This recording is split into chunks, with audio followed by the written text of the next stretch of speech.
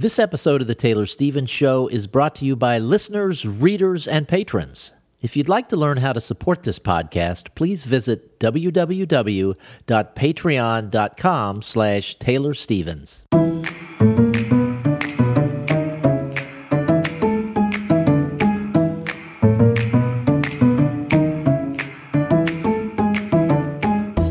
Hi, this is Taylor Stevens, the New York Times best-selling and award-winning author of kick-ass international thrillers, and this is The Taylor Stevens Show with my good friend Steve Campbell, where we are kicking writing in the butt one word at a time. And before we started recording, we were talking about the number of goslings that Taylor had, and she said, well, I have this many, no, this many, no, this many, no. So Taylor, how many goslings do you have? 18. Oh my God. But in my defense, I'm not planning to keep them all. People are like, well, what do you do with them? It's like, I trade them for money. And then I trade that money with the farm store for more goose food. It's how I can afford to have them. So you don't seem to be trading any. At what point do you trade them? I have been trading them. Unless you're trading them like, here, I have one gosling. Will you give me two? No, I actually just had the biggest hatch that I've ever hatched. I had 13 eggs in the incubator and 12 of them hatched. Oh, wow. The only one that didn't hatch was the one I wanted to hatch. The one that I wanted most to hatch because it was my last buff American egg. It just didn't. So I'm like, wah! But I'm only planning to keep maybe 6 of them, the 2 American buffs that I hatched out the last time, and then 4 of Francis's babies. And then I'll wait and see how they look when they get older. I'll keep the ones that I like the best, and then I'll rehome the others. And by rehome, I mean trade them for more money so that I can keep having geese. Like, I don't make very much money, and so I got to find a way to support this habit. And I'm like, well, let me sell your offspring. That'll do. give me life, and I shall sell it. Yeah, it sounds really gross when you talk about it that way, but it's what it is. And then one of the twin baby goats that were born, I guess about a month ago now. I can't keep him. I already have a Billy, and then I kept one of the babies that was a boy that was born. That he's a really good looking boy, and I was like, I think I maybe want to hang on to him, and I don't have any more space for any more boys, so I already have a new home lined up for him once he's completely weaned and eating on his own. What happened to the goat that came out and then his legs were weak? So that was his sister. Okay. And it took her a couple days to get her legs under her, but she's like bounding around perfectly fine. And it was interesting because she was so full of life and energy when she was born, kidded. It's just her back legs didn't work. So as soon as those back legs started working, then she was just all over the place, high energy, just like the boys. And I will just say, and I've said it before, and I don't even know where I've said it, but the only thing better than one baby goat is 2 baby goats. Like, they're so much fun. And it's just adorable. And then the one that was born before them, like the 2 goats were pregnant at the same time, and then one had her baby like a month before the other one had hers. That little girl was just the strangest coloration, like the only way I can describe it, how she looks, is like, have you ever seen a log that has sort of those mossy fungus growths on it that is sort of like this gray-white pattern over and around the log? And it's a fungus, I guess. And it sort of gives the wood a multi-toned look because of patches of this fungus. Have you ever seen that? That's exactly what she looks like. But she's doing really well, and she's my favorite now. I just adore her. She's so sweet, and her coloration is so unique. And the gray parts are going to fade as she gets older. I read about it, that the silver is really what it was. It tends to fade to whatever their actual base color is. So she's a brown red. So it'll get closer to brown red, but all the white that she has poking through that, that'll stay. And so I guess she's what they would consider a dapple, which is when you just look like somebody threw a can of paint at you. You just splotched. And it's really pretty. It's really pretty. But right now she's just really weird looking because she looks like a fungus covered log. And I'm not calling her fungus. I'm calling her camo. Oh, okay. That's better. Yes. Yeah. Fungus. Yes. Not so good. Ferrari and fungus. That's great. Yeah. Yes. That doesn't work. Camo works though. She's really sweet. I love her.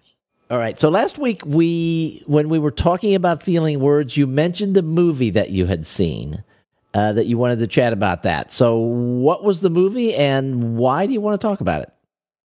Okay. So I do have one and I do want to talk about it. Before I go there, I have to get this off my chest. Uh-oh. This is a pet peeve. It is such a pet peeve that I've started screaming at the television every time I see it now. And this is what I scream: close the goddamn door. And now that you've heard that, you're going to start seeing it too. And it's a byproduct of movie making where the cameraman often has to follow behind the characters, right? But when you're in a scene where characters are under threat, they're being chased, they're being shot at, or they're like trying to do something in secret, and they don't shut that door, it makes me crazy. Because like, what? It's so bad that I was watching, what was it? Okay, the new Batman movie. There's this scene that takes place in a kitchen, and one of the characters opens a refrigerator, takes something out of the refrigerator, like pours a glass of milk or something like that, puts it back in the refrigerator and never closes the refrigerator door. And I was in a movie theater, so I couldn't scream, close the goddamn door. But I said it under my breath. It's everywhere. And every once in a while, there will be a scene where somebody does close the door, and it's like, oh, thank you. That's how bad it is. So I'm sorry, I've just ruined movies for you, because now you're going to see it everywhere. Okay, that's my pet peeve. I have another one, but I forgot what it was, so obviously it's not as bad. We'll see. When I remember what it is, I'll write it down and I'll discuss it on another show. But the movie I wanted to talk about today is called The Protégé. And it's a Samuel L. Jackson and Maggie Q. And I saw it on one of the streaming services. I forget which one. And it is, it's kind of right up my alley. It's one of those assassin movies and whatnot. And so I really enjoyed that part of it. I thought that for however many movies there are out there that deal with assassins and whatnot, this one found a somewhat unique take on that story. I appreciate very much the fact that the actress, Maggie Q, she's, I believe, in her 40s, and she was cast in this very physical, intense role. Huge applause for that. I'm sure it doesn't help that she was once upon a time Jackie Chan's protege, and, she does tricks.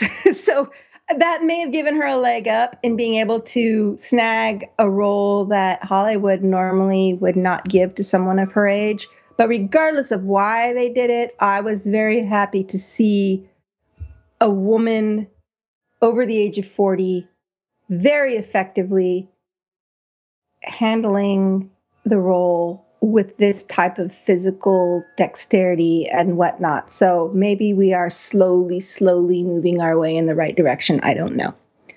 That said, I had really big problems with the movies in terms of its setting. Now, this is coming from somebody who writes international stories.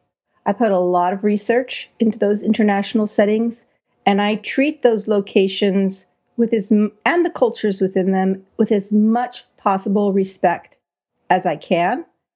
And I feel that there is no point setting a book in a foreign location if that foreign location isn't integral to the story. So we've talked about description and how description is the setting, the stage, right? So your character's on a stage, and that spotlight shines as they move across the stage, and that's when you see the world open up around them. That is your description. And so if you're going to set a character in a foreign place, it stands to reason that the stage they're on, when that spotlight passes over certain things, that those things will be related to the setting. You can't slap a label and call this setting, and I think we talked about this before, Cameroon, and then show a little shack out in a jungle, and then everything else is just Americanized. That doesn't work. So in this particular movie, that was how the movie was done.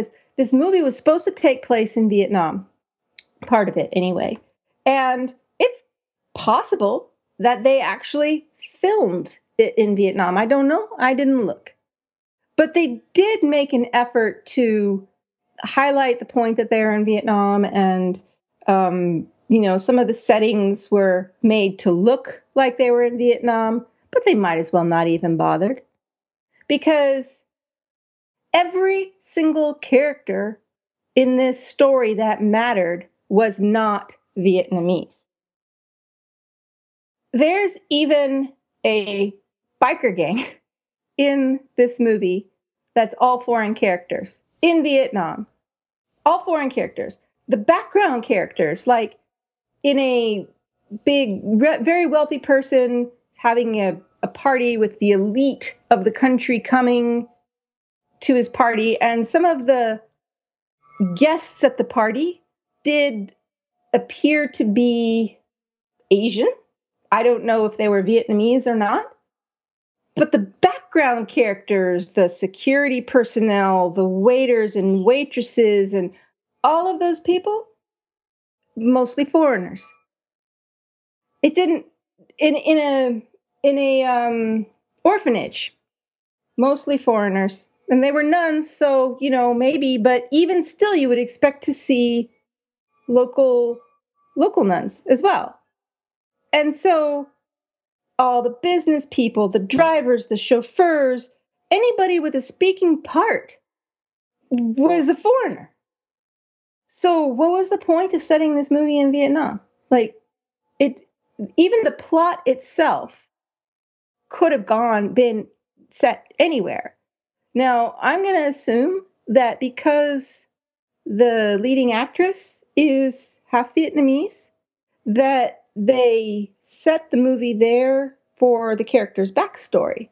And it does make sense for the character's backstory if you know that she's half Vietnamese. But other than that, there was absolutely no reason whatsoever to set the story in Vietnam, because it was all foreigners, mostly Americans, a few Europeans. And to me, that was just like, I don't even have words for it. Like, it was wasted opportunity, sure. The movie could have been so much more, sure. But even if you're just going for pure action, don't care about the grittiness, don't care about the settings or anything like that, can you at least pretend? And this movie didn't even bother pretending. So I enjoyed it in terms of, that mindless bang, bang action, whatever. Thought that it did some things with that overdone story plot that were different, that made it interesting. I did appreciate some of the characters. The interactions was good. I love that part of the movie. But it's all the background stuff, the layers, the texture, the detail, all of that was just so wrong.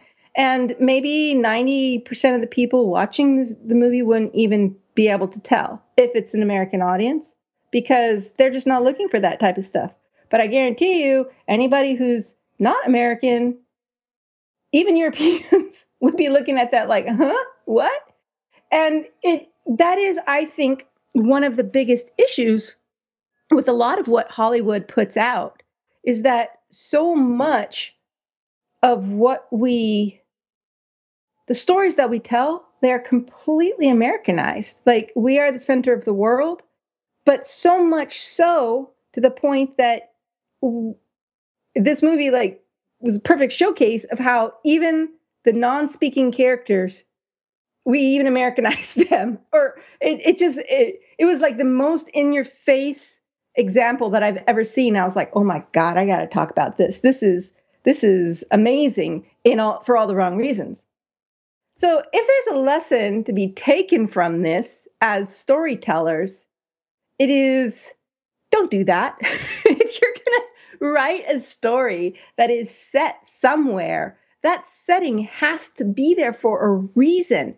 It's not like, oh, I always wanted to travel to Madrid and I want to set a story in Madrid, so I'm going to go there for 3 or 4 weeks and do all my research, and then I come back and write a story with Madrid as a setting, but it really could have been set anywhere for the amount of detail that I put into it, or the characters that show up in it. Don't do that, please. The most wonderful thing about writing stories outside your own frame of reference, writing stories that take place abroad, is the fact that they're abroad. Not, oh, hey, this is cool because it's abroad, but it's everything that you can bring, that the foreign locations can bring to your story. It's a cultural awareness. It's being in tune or in touch with the differences of how different it is from where you are. That is what readers are going to love, because it brings them something new. It brings them something outside their everyday experience. So don't waste it. It's a perfect opportunity. And I can understand in this particular movie, they might not have seen it as a lost opportunity because they didn't care. It wasn't where they were going with it. And that's all fine and dandy. But as an author, you don't have that luxury. If you are going to set something in a foreign location, take advantage of the location to inform your story, to inform your characters, to inform the dialogue and everything around it, so that location becomes integral. That if you were to uproot your story and try and put it somewhere else, it wouldn't work, because everything is connected and that location matters. And I don't feel like I'm effectively communicating my point, but I think I'm close enough that you kind of get the idea. I did not get any of that when I was watching the movie. But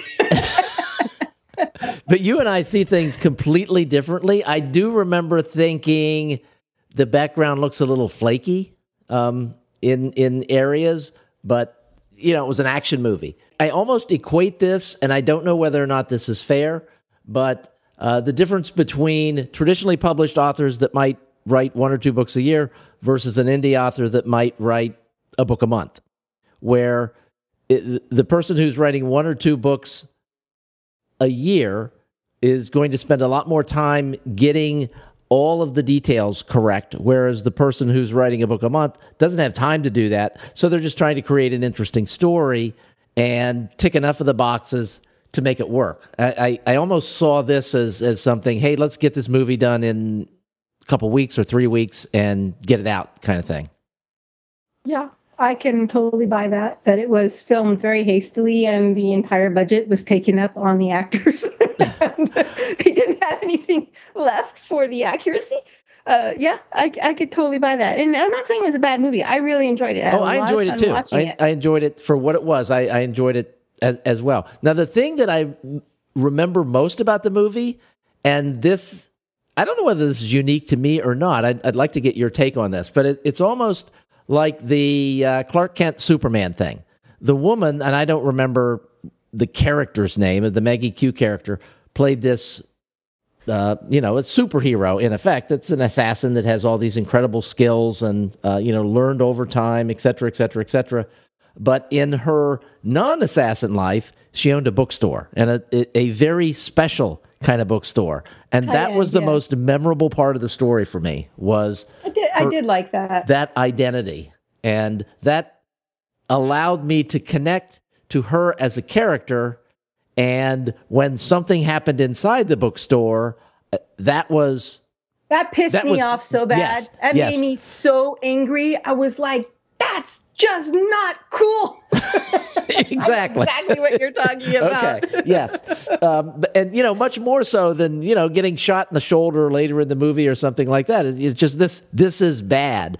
And it's just, and that took up a very small percentage of the movie, but it goes to show how character subtleties or character quirks can bind viewers or readers to a character, and it doesn't take a lot. In this case, that was maybe 3 or 4 minutes of movie time, maybe. Yeah.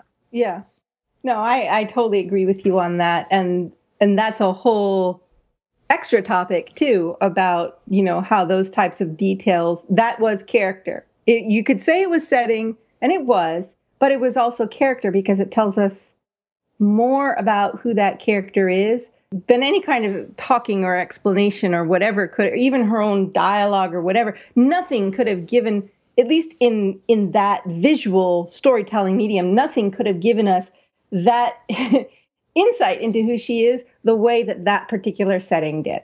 So if you've seen the movie, you know exactly what we're talking about. If you haven't, I'm not going to go into detail. I've already spoiled one movie for you. I don't want to do it again. And I will say that, you talk a lot about the scenes doing double duty. And that scene did a little bit of double duty because it also exposed the Michael Keaton character a little bit. Yes, beyond it did. What he was. Yeah, and it was a very interesting way of, how we talk about in stories, everything needs to tie together, right? Nothing shows up for no reason, especially in movies.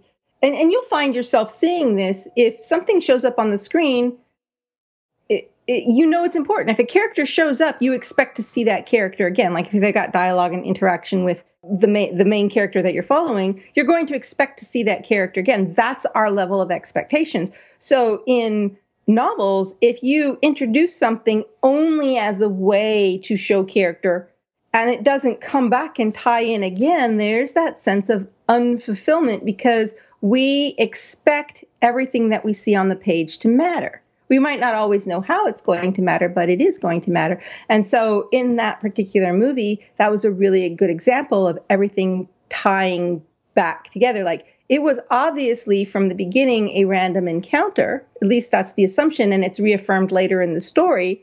But by the time we get to that character later in the story, we already have a sense of who they are as well. So that was very well done as well. And for anyone wondering what streaming service, I watched it on Prime. It just went into the free part of Prime about 2 or 3 weeks ago.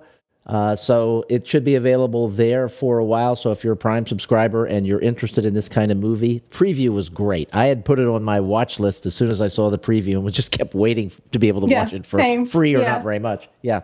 Yeah, same. And I know you might be thinking, well, this is a podcast about writing. Why are we talking about movies again? And I will just reiterate, storytelling. It is storytelling, and there's so much you can learn about movies for books when you analyze the way stories are presented and told. So that's why we're talking about it, not just because I want to complain about my pet peeves. Well, I think that's a separate issue. The pet peeves. We should actually, we may have to go farm stories at the beginning, then the meat of the show, and then Taylor's pet peeves at the end. Close the goddamn door. And with that, we thank you guys very much for listening. We will be back with you again next Tuesday. Thanks for being here, guys. See you next week.